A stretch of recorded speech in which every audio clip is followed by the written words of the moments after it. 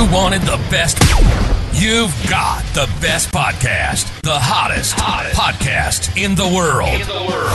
The Chris Voss Show, the preeminent podcast with guests so smart you may experience serious brain bleed. The CEOs, authors, thought leaders, visionaries, and motivators. Get ready. Strap yourself in. Keep your hands, arms, and legs inside the vehicle at all times, because you're about to go on a monster education roller coaster with your brain. Now, here's your host, Chris Voss. Hi, folks. Chris Voss here from thechrisvossshow.com, thechrisvossshow.com. Welcome to the big show, my family and friends. We certainly appreciate you guys being here. Thank you so much for tuning in. Without you, where would we be? It'd just be Chris Voss talking into a mic, which is pretty much what it is anyway when you really think about it. But we need the listeners, and we need you, and you're so important. Remember, the Chris Voss Show is a family that loves you, but doesn't judge, at least not as harshly as your mother-in-law. For the show to your family, friends, and relatives, those are the plugs, ladies and gentlemen. YouTube.com/Chris Voss, Goodreads.com/Chris Voss, and a big LinkedIn group, and subscribe to that newsletter, that LinkedIn newsletter. That thing is huge over there. People love that thing. There's a big 130,000 group over there, and we get to talk about all sorts of brilliant stuff. I'm being told we're going to be booking our third billionaire, or he was a billionaire until he recently sold his company. I think that was a valuation, but we're evidently booking him on the show. So the billionaire is just coming. I think we're just going to have a billionaire show from here on out. I don't know. We'll probably run out of episodes at that point. But we have, of course, the most brilliant minds, authors, thinkers on the show, and none of them are me. So that's why we have guests. So we got smart people on. Today we have an amazing guest on the show. He is here to talk to us about his latest book that comes out April 11th, 2023. I think it's about the Styx album in 1976 called Grand Illusion. No, it's not. I'm making that up. His book is actually entitled appropriately Grand Delusion: The Rise and Fall of American Ambition in the Middle East. Stephen Simon is on the show with us today. He's going to be talking about his amazing book and some of the insight, because the one thing you always hear me say on the show, the one thing man can learn from his history is man never learns from his history. So maybe we should stop doing that, because we just go round and round. Stephen Simon served on the National Security Council staff as a senior director for Middle East and North African affairs from 2011 to 2012. He also worked on the NSC staff 1994 to 1999 on counterterrorism and Middle East policy. These assignments followed a 15-year career at the U.S. Department of State, and between government assignments, he was the Hazib Sabid Senior Fellow for Middle Eastern Studies at the Council on Foreign Relations. Did I get that right? I don't think I did. Close enough. Hasib Sabad. In fact, we've had a few people from the CFR on the show. He was an analyst for the RAND Corporation and a deputy director in International Institute for Strategic Studies. He is currently a professor at Colby College, and he is the co-author, among other books, of The Age of Sacred Terror, winner of the Arthur C. Ross Award for the best book in international relations. Welcome to the show, Stephen. How are you? I'm great. And thank you for bringing me on your show. I really appreciate it. And it's wonderful to have you. In fact, I think we had the head of the Council on Foreign Relations on the show, brilliant gentleman, and a few others, actually, that have been on the show from there. So we love the insight that you guys bring to the show. Stephen, give us a .com or wherever on the internet you want people to maybe get to know you a little bit better. You know, I wish I could, but I'm completely out of it. I'm divorced from social media. So, but I do have a Twitter account. Occasionally I do post. It's SNS_1239. There you go. You know, internet's pretty toxic anyway, right? So. Yeah, exactly. It can be toxic, and sometimes it might be better. Like, I have a bad habit of writing long posts on Facebook, and I'm like, I really should put some of this crap into a book. And people are like, maybe you should just shut up. So there's that. So anyway, what motivated you on to write this latest book? I didn't think that there was anything out there on the topic. There was a really great book by a British professor, Lawrence Friedman, called Choice of Enemies, and that was really the inspiration for it. He just covered a shorter period in U.S. Involvement in the Middle East, but he was really kind of a model and inspiration. And I thought, well, since I've been there as well as studied it as an academic,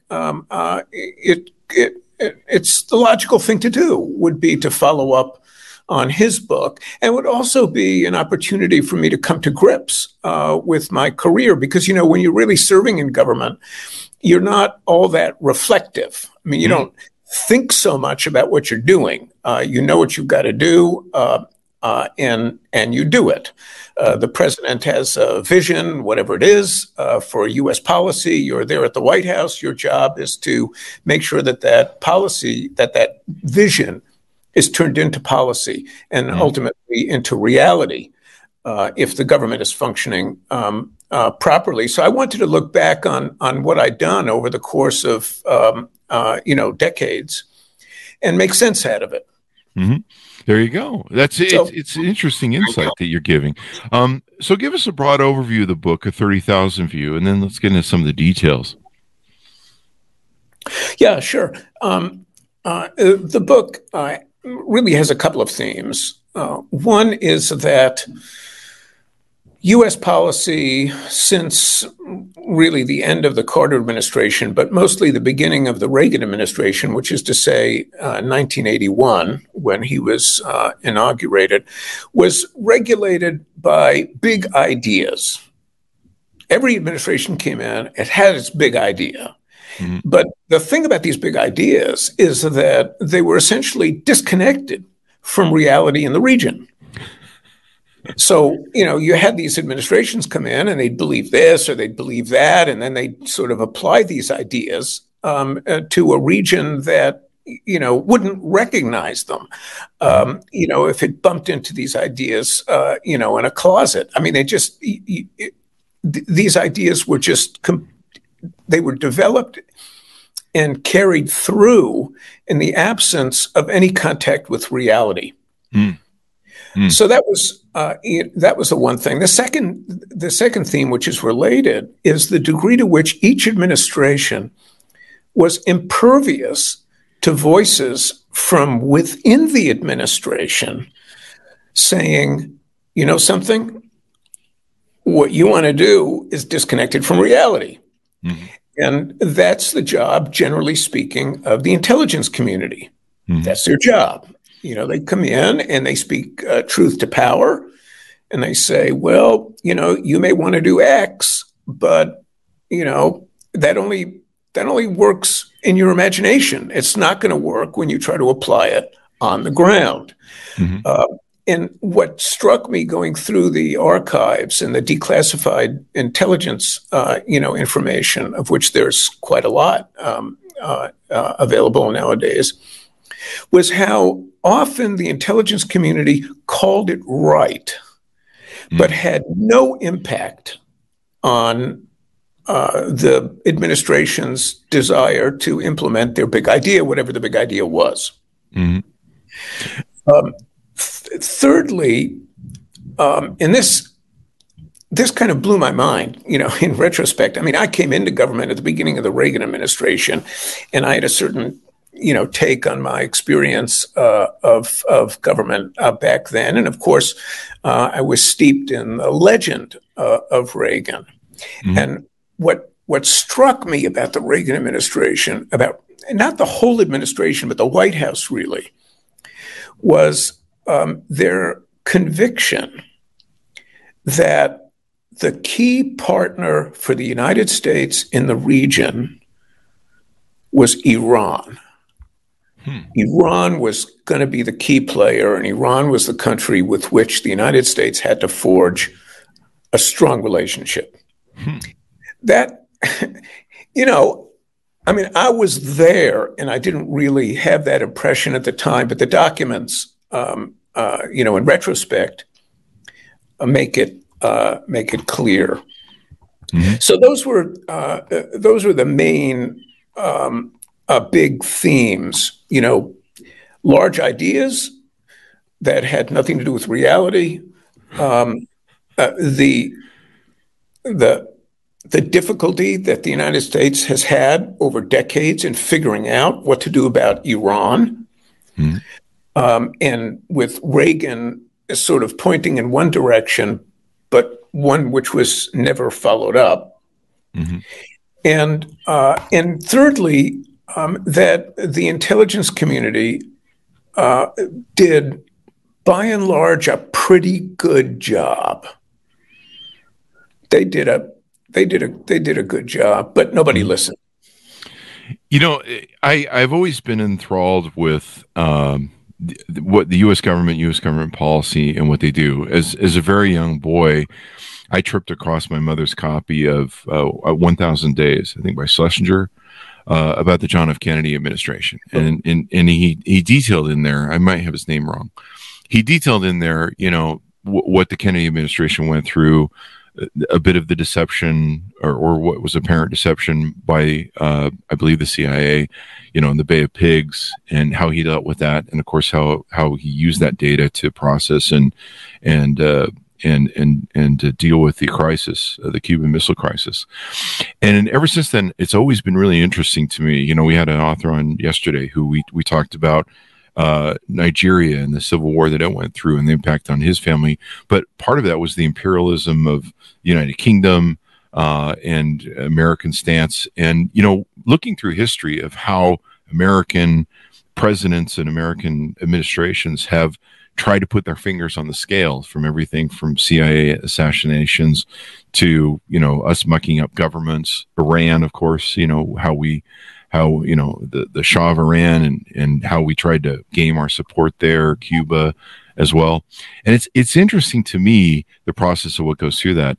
And so in your book, you cover 40 years of us mucking about. I'm going to use the word mucking about, with trying to make that work. And one thing that's always interesting to me is, as you mentioned, we have the huge establishment of these U.S. ambassadors. We've had on the show, we've had people that have worked in the government that they have a very long, broad policy because they're there.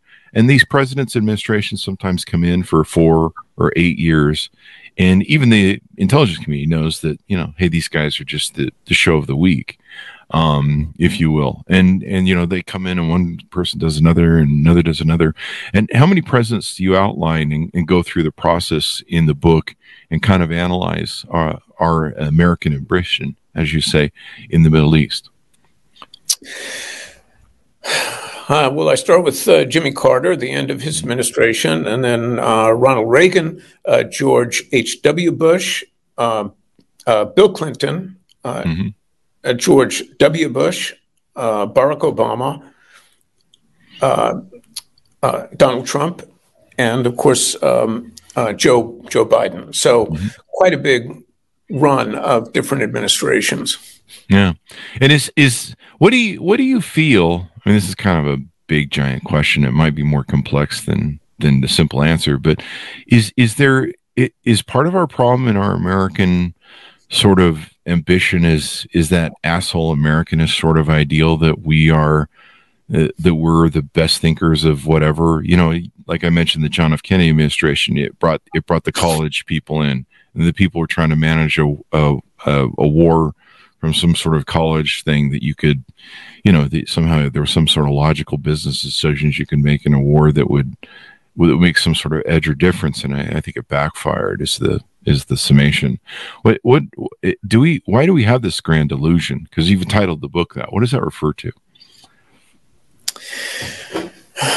Yeah. So it stems from a couple of things.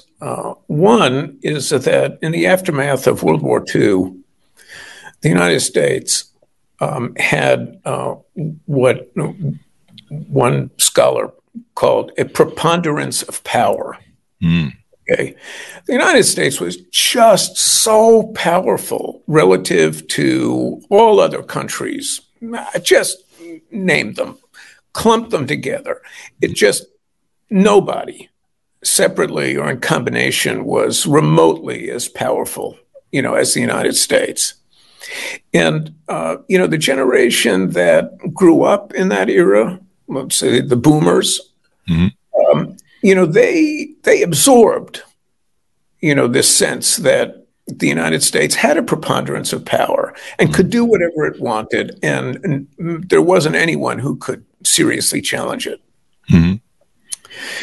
The second thing was Vietnam, because Vietnam appeared to challenge this view that the United States did have a preponderance of power. Mm-hmm. The U.S. fought that war, from the early 60s through the early 1970s.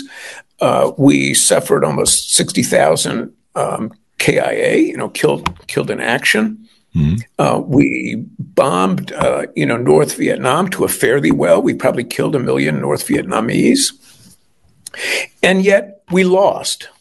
We left Vietnam with our tail between our legs. So, the generation that my book talks about tries to reconcile these two facts: the preponderance of power that they were led to believe the United States possessed on the one hand, and this defeat that they suffered in Vietnam on the other, which was a traumatizing event in American history. Yeah. So they tried to reconcile these two ideas, and the way they did it was by pursuing two goals. The one was to erase the memory and the shame of Vietnam and show that the United States could be a power overseas and truly reflect its ability to create reality, mm-hmm. despite the disappointing aberration of Vietnam, mm-hmm. that they could do it. And this was a driving motivation for this generation, and it led to a number of wars in the Middle East. Mm-hmm. But really before Reagan, and especially during Vietnam, the United States didn't want to do anything in the Middle East. Mm-hmm. The British were still a power in the Middle East, and they could sort of deal with security problems. They didn't really have to worry about access to oil because, the British were in the Persian Gulf, and they would block the Soviets from somehow materializing in the Middle East and stealing our oil. Mm-hmm. The United States was so averse to action in the Middle East during this period that even in the June 1967 war, when all these Arab countries ganged up on Israel and Israel preempted in a devastating attack that essentially reshaped that part of the Middle East, the Johnson administration, the Lyndon Johnson administration, had a chance to intervene and stop the war from even starting. Mm-hmm. But they didn't really want to do it because they weren't in the habit of intervening in the Middle East, and they had other more important things to do in their view, which, among other things, was fighting this war in Vietnam.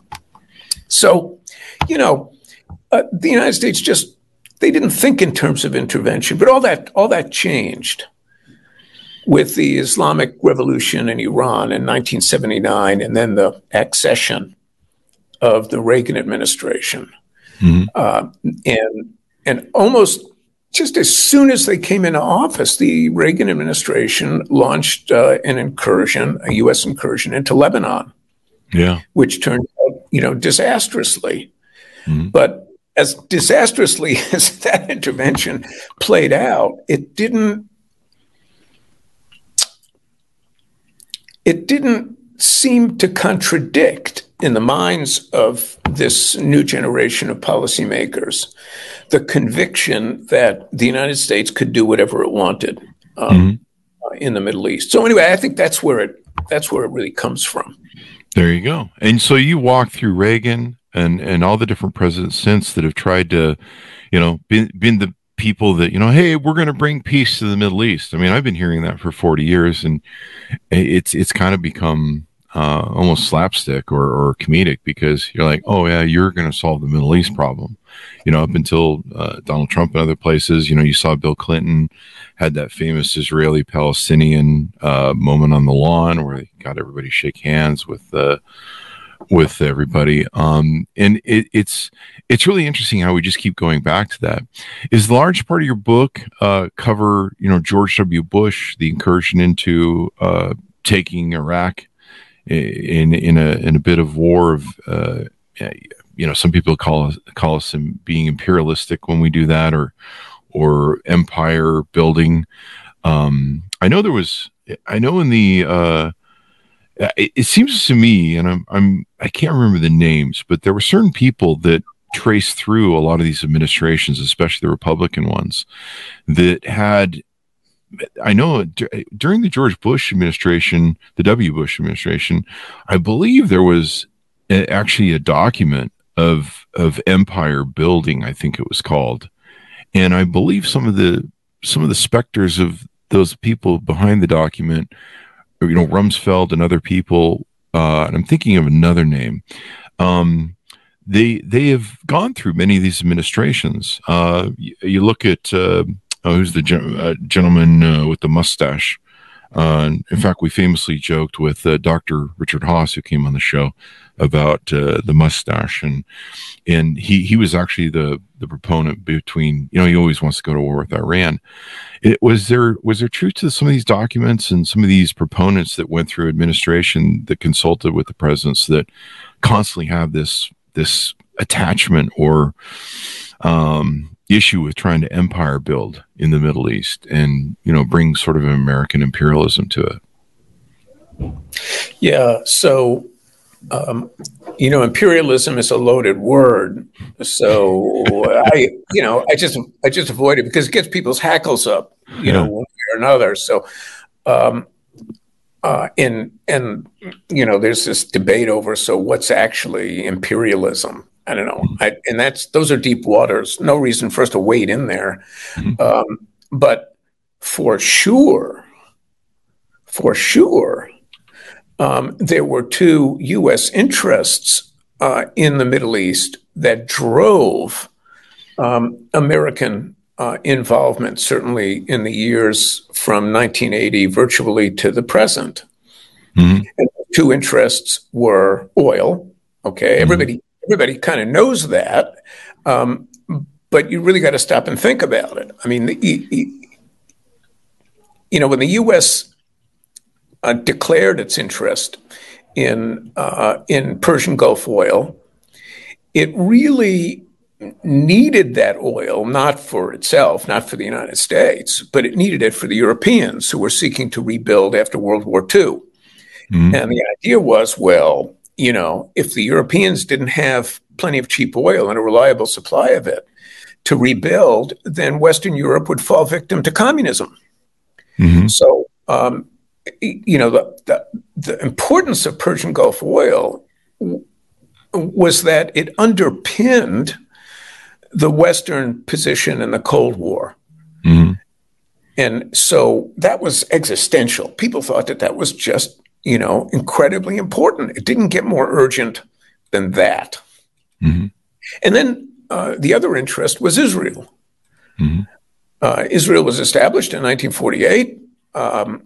In the wake of World War II and these horrible, the horrible Holocaust and the attempt by the Germans to erase the Jewish people in Europe, there were a lot of, Jews who managed to escape Europe, or who, Hitler didn't get a chance to kill before Germany lost the war. They needed a place to go, and frankly, neither the United States nor Britain wanted to let them into their respective countries.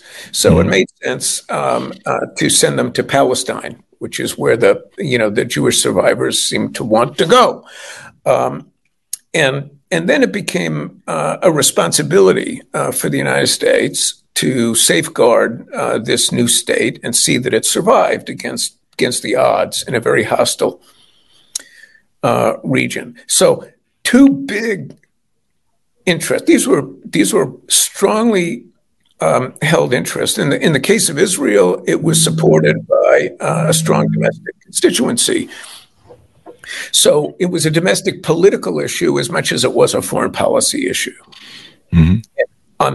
On the oil side of things, it was a profound economic concern. So even after the Soviet venture in the Middle East dissolved, and there was no longer any conceivable threat to oil in Saudi Arabia or the United Arab Emirates. Mm-hmm. Oil was still really important because it meant that the price of oil meant the difference between a recession and a thriving economy. Mm-hmm. So it was hugely important. And because there was so much money involved, these relationships with Saudi Arabia and the United Arab Emirates and other oil producers threw off a lot of cash. Yeah. So you got everybody from members of Congress to lobbyists to big donors to political candidates in the United States. They all thrived on the cash that the U.S.-Saudi relationship just sort of tossed off in great quantities. And that solidified, this perception in Washington that Saudi Arabia was just really important to U.S. interests. So you had those two things, driving U.S. intervention. Now, was this imperialism? Was it not imperialism? Who knows? Empire building. But it was there. Maybe there was a bit of that, actually, and the United States wound up acting as though it were an empire.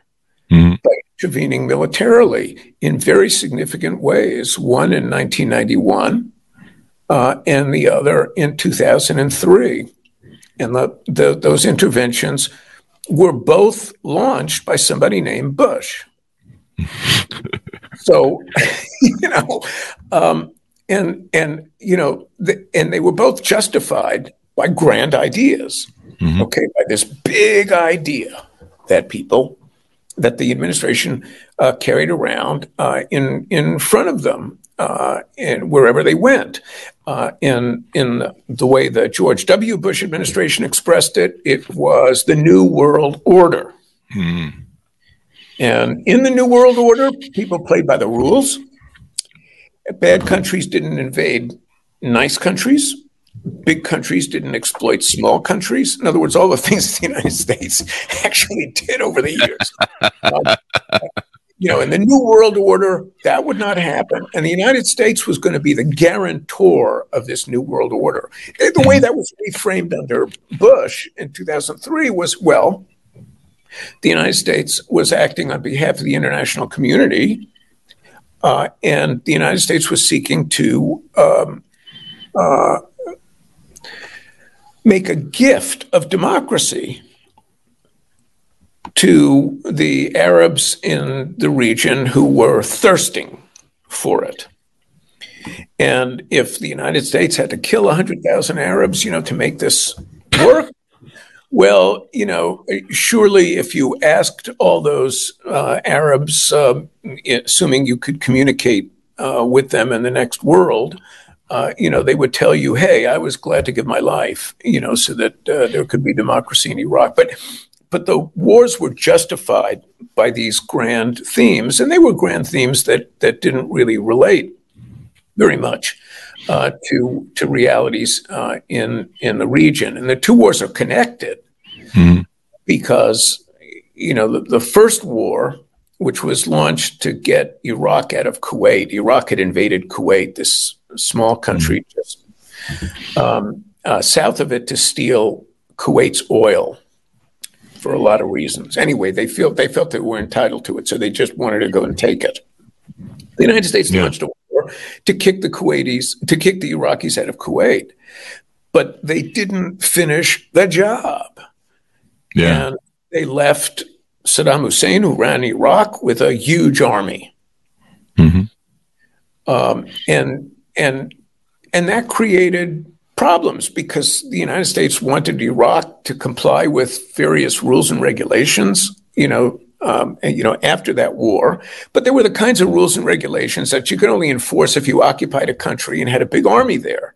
Mm-hmm. But we weren't occupying it, and we didn't have a big army there. So the situation went unresolved until Bush's son became president, and deranged by 9/11, decided to take it out on Iraq. But Iraq would not have been in the crosshairs in the second Bush administration if it hadn't have been attacked by a previous Bush administration. There you go. And you talk about that in the book, about how George W. Bush has stated repeatedly that he was not going to invade Iraq, but they'd already prepared for war.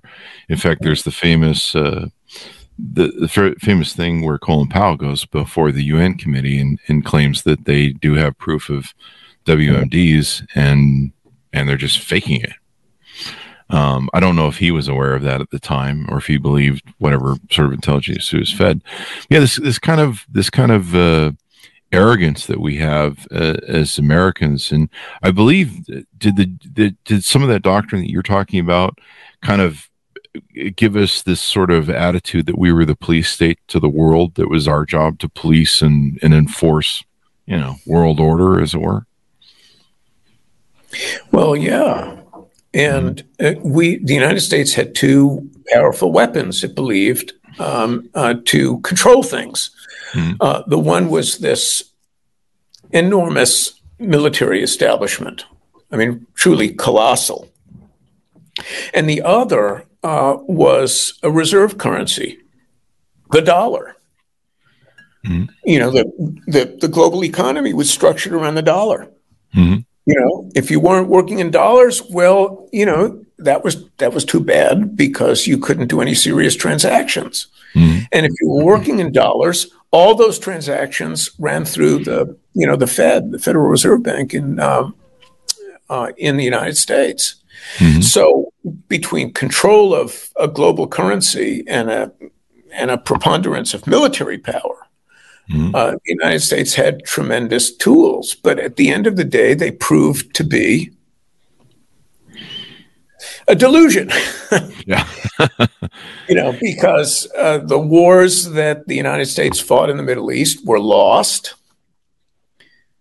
and its control, over currency, especially in the oil trade, was never sufficient to force Iran to sign an agreement on nuclear weapons that it didn't want to sign.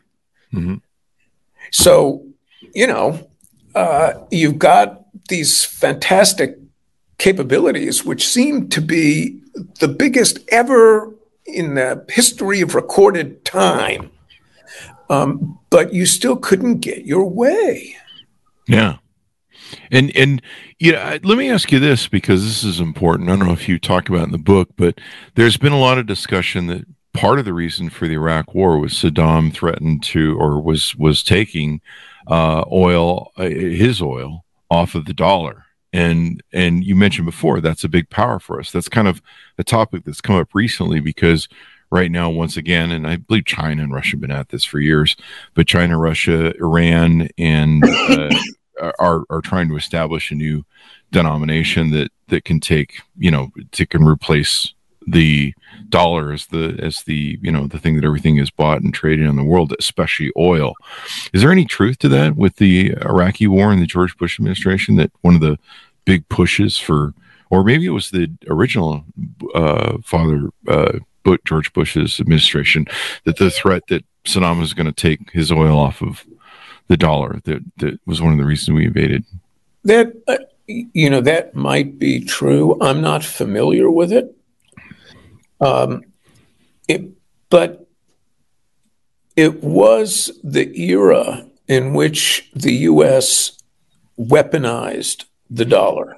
And people warned at the time that, there's a reason the dollar is a reserve currency.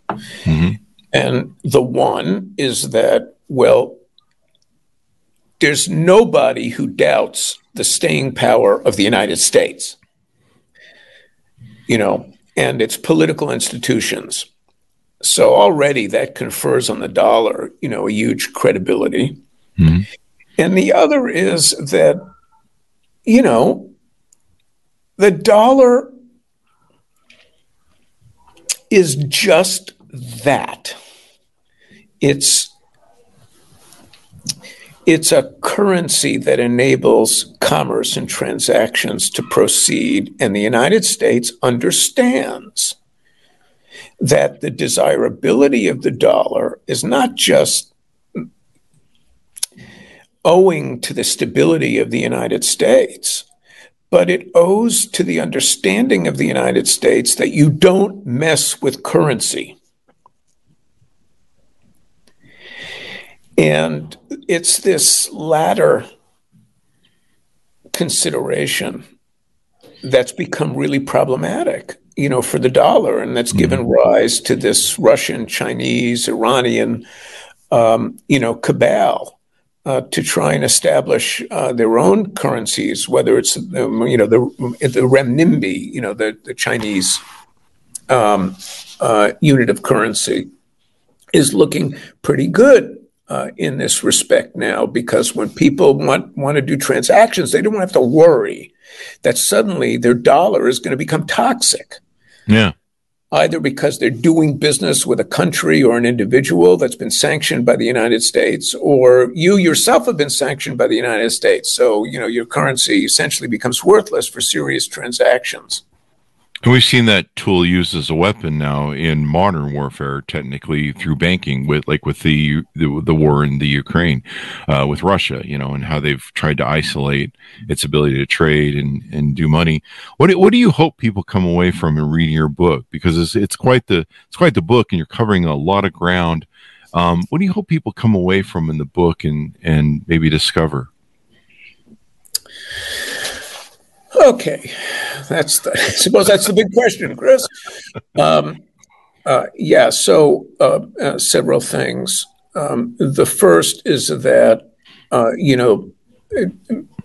administration after administration is, besotted with, various delusions that drive policy. And, a lot of these delusions are deluded precisely because they don't have much connection to realities on the ground, but they're just linked to how policymakers think about what the world should be like. Mm-hmm. Now, there's nothing wrong with that per se, but if you lose sight of what the world is like, then you've got a problem. And that's been a problem for the United States. In the entire period, just about the entire period that the book covers, and that in entertaining and pursuing policies based on these delusions, successive administrations have been quite impervious to evidence to the contrary that's presented to policymakers from within each administration. So it's not necessarily external criticism, but there are those within each administration whose job it is to deal in a serious and undiluted way with reality. It's their job, to do that and present that to policymakers. Those people are more often ignored than not. The second is that we have this terrible relationship with Iran. And it's been a problem for the United States since, the moment the book begins. Mm-hmm. And you had, in fact, the Reagan administration, and this has been in the news just recently, by the way, the Reagan administration started out, even before the election, by colluding with the Iranians to hold on to American hostages until Reagan was elected and inaugurated, as a way to jam his opponent's campaign, Jimmy Carter's campaign. And then after that, Reagan continued to sell weapons to Iran. And then in the end of his first term, the beginning of his second term, he entered into a secret deal with the Iranians to supply the Iranians with weapons. And he didn't do that accidentally. And we know from documents that are available for scholars and others to see that members of the administration argued forcefully that if you look at Iran, the size of their population, the quality of its education, the fact that, among other things, it's not Arab, and so forth. It was the logical ally for the United States. Wow. And ever since then, in each administration, the president either comes in wanting to slap the Iranians around, and then leaves office wanting to hug them, or the president comes in wanting to hug Iran and leaves office, just wanting to kick them in the shins. Mm-hmm. So that's been a very vexing thing, and it's still very vexing now. So that's another theme. The United States has never figured out how to deal with Iran. And third is this infatuation with military force.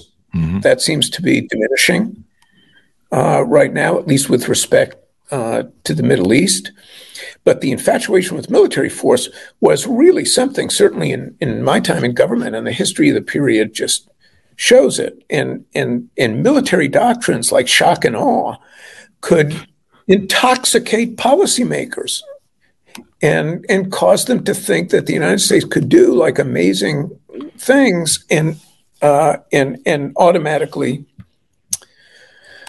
succeed. Lastly, I'd say, going back to the two main drivers for U.S. policy in the period covered by the book, Israel and oil, basically. The United States, I think what the book tries to show is that the United States has accomplished its objectives with respect to Israel and Saudi Arabia. Israel is a country whose existence no one in their right mind would challenge. Mm-hmm. Right now, militarily, it's the strongest country, in the Middle East, and it's nuclear armed. Mm-hmm. It's not the vulnerable country it was after World War II that the United States had to protect. And one can see how Israel, feeling secure and wealthy at this stage, feels free to diss the United States, because Israel doesn't need the United States anymore, or at least in their perception. They don't need the United States anymore.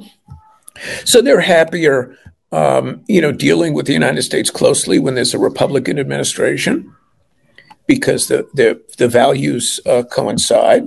But otherwise, the United States, they could take it or leave it. Mm-hmm. Saudi Arabia is a country with no natural predators. It's incredibly rich, and it's now carving out its own path. Mm-hmm. Seeking stronger relationships with countries that are adversaries of the United States. Yeah. 10 years ago, that would have been completely unthinkable. Mm-hmm. But they wouldn't be in a position to do that had the United States not succeeded in incubating Saudi Arabia and keeping it safe during the years when it was arguably vulnerable. And I think, this is like the empty nest syndrome, Chris. Yeah. That the chicks have fledged, and the United States needs to accept the fact, that, Israel and Saudi Arabia are not, the little kids who are hanging around the wrong crowd in a schoolyard and need to be controlled or disciplined, but they are they're just following their own star now. So that's what you get for succeeding. It's interesting, the arrogance of our American foreign policy, and like I said, the first book I ever read was not the first book I ever read, but the first real sort of administrative policy book that I read was 1,000 Days, and it was interesting to me to see, how a president deals with the intelligence community. At that time, the CIA doing all sorts of stuff that the CIA does, and it was interesting to me, the play of how, as a country, we've tried to put our thumb on so many different scales, and we've tried to put, in this sort of incitement of, well, democracy, the shining beacon on the hill, which is a favorite phrase among the Reagan administration, and the trying to put our thumbs on the scales. And you see the sort of crises that we created in Cuba, in South America. There was the famous massacre of the administration funneling guns and stuff, in the Reagan administration funneling guns into, was it Ecuador? But there was all sorts of problems in the South, in the South America that we did there, genocide in Guatemala, all sorts of different things that we were trying to muck about with our thing. Even when you look at Saddam Hussein, I mean, we built and funded that guy, and then we get bit in the butt. Same thing with what you mentioned with Saudi Arabia. Now, evidently, they're one of the people who it's speculated, may be involved in this new scheme to try and overthrow the dollar as the predominant use of purchasing power in oil in the world. All the different things that we've done that just have, we've tried to do this sort of idealistic sort of pledge that, the Iraqis will greet us as liberators. And no one seemed to understand in the W. Bush administration that Saddam Hussein was the only thing keeping, the factions of Iraq from going at each other and creating a whole civil war. And it's always been interesting to me how, we seem to almost create these problems over these years by mucking about and trying to, be the smart guy in the room. And we actually end up causing problems, or like 9/11, getting attacked and destroyed, and then drawn into an even bigger conflict that, when you look at how we pulled out of Afghanistan recently, and we had soldiers that wrote books on the war that were sitting there going, what the hell did we do all that for? Why did we lose our people? Why did I fight this war for, this ugly ending that was almost like Saigon, that helicopter out of Saigon. So it's interesting. And I think it's important that books like yours highlight this so that we kind of have an understanding, and maybe we come out of the atmosphere with this, this asshole American deal that somehow we're the brilliant people in the room with the answers to everything. Or maybe we are, I don't know. Well, we certainly have the grand delusions. There you go. And hence the title of the book. Anything more you want to tease on the book before we go? Because we could probably spend another 40 years talking about these concepts. I think, Chris, we hit the high points. I would just add that it looked as though in the Obama's second term and onward, the fever had broken. Mm-hmm. I mean, Obama came into office also with a grand delusion, and it was not unlike the preceding grand delusions of previous administrations.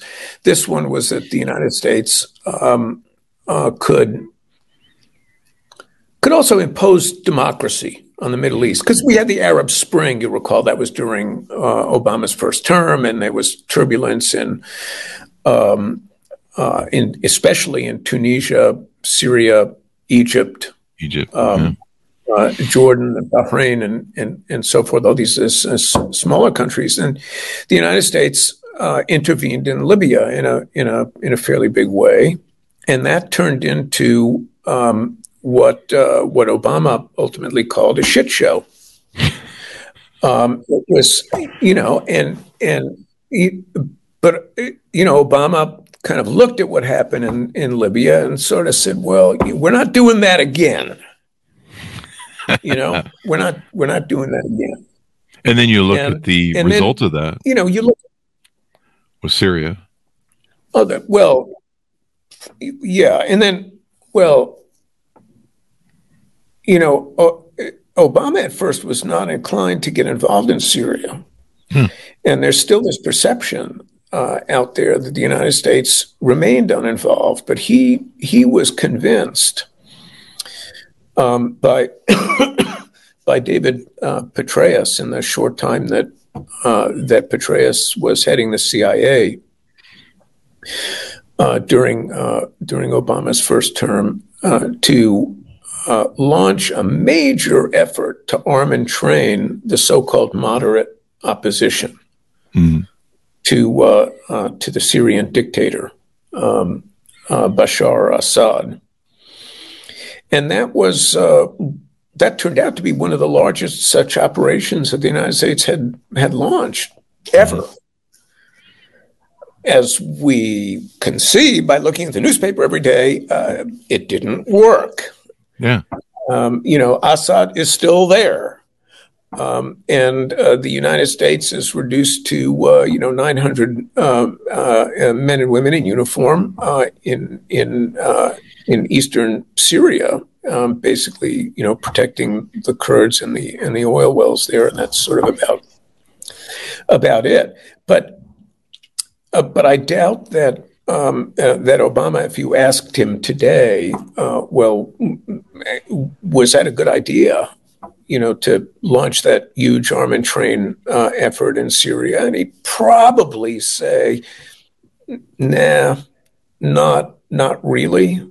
That what it did was drag out a bloody civil war in ways that certainly didn't further U.S. interest, but added, to the vast toll of the war that has been paid by the Syrian people.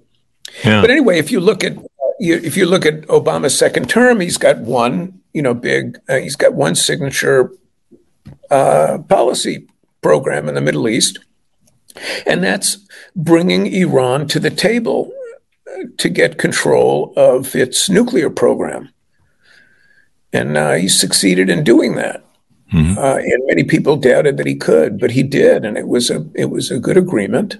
And the Iranians were abiding by it until Donald Trump walked away from it. Yeah. So, but that gets us to Donald Trump, who was mostly in non-intervention mode. And now, we look at Joe Biden and we see more or less the same reluctance to get involved in the Middle East. And this was before Ukraine. Okay. And now with the Ukraine thing going on and tensions with China, you could really see why the administration would be distracted from the Middle East. But even before those huge developments unfolded, Biden was pretty reluctant, to put skin in any Middle Eastern game. So anyway, what I'm saying here really is that perhaps the fever has broken, and this age of intervention, the age of grand delusion, is coming to an end. Yeah. And that would be a good thing. Yeah, the interest to me too is it, and like I say, from the moment I read 1,000 Days, seeing the chessboard of how things play out. Like, for example, one of the things that constrained Obama was a public perception that we're tired of wars, we're tired of this Iraq thing, and we're just over it. Stop it. Quit getting into new things. And so he had that pressure on him. But then you see, we just had an author on earlier this week that wrote about the migrant crisis in 2015. You see how that shaped geopolitical nations that dealt with all these immigrants that came out of Syria and moved the country or countries, especially in Europe and here in America, very dangerously close to fascism and authoritarianism and very right-wingish sort of push because of this, the racism of immigration and other things in dealing with that. And we do this huge curve and arc as a country politically to where, we have more right-wing figures getting elected, and kind of the rise of authoritarian between Brazil, Europe, and all these sort of things where now, we're dealing with the affront of fascism. And so it's interesting to me how all of the public policy or the foreign policy that we do in America has these whole sort of chessboard sort of come arounds.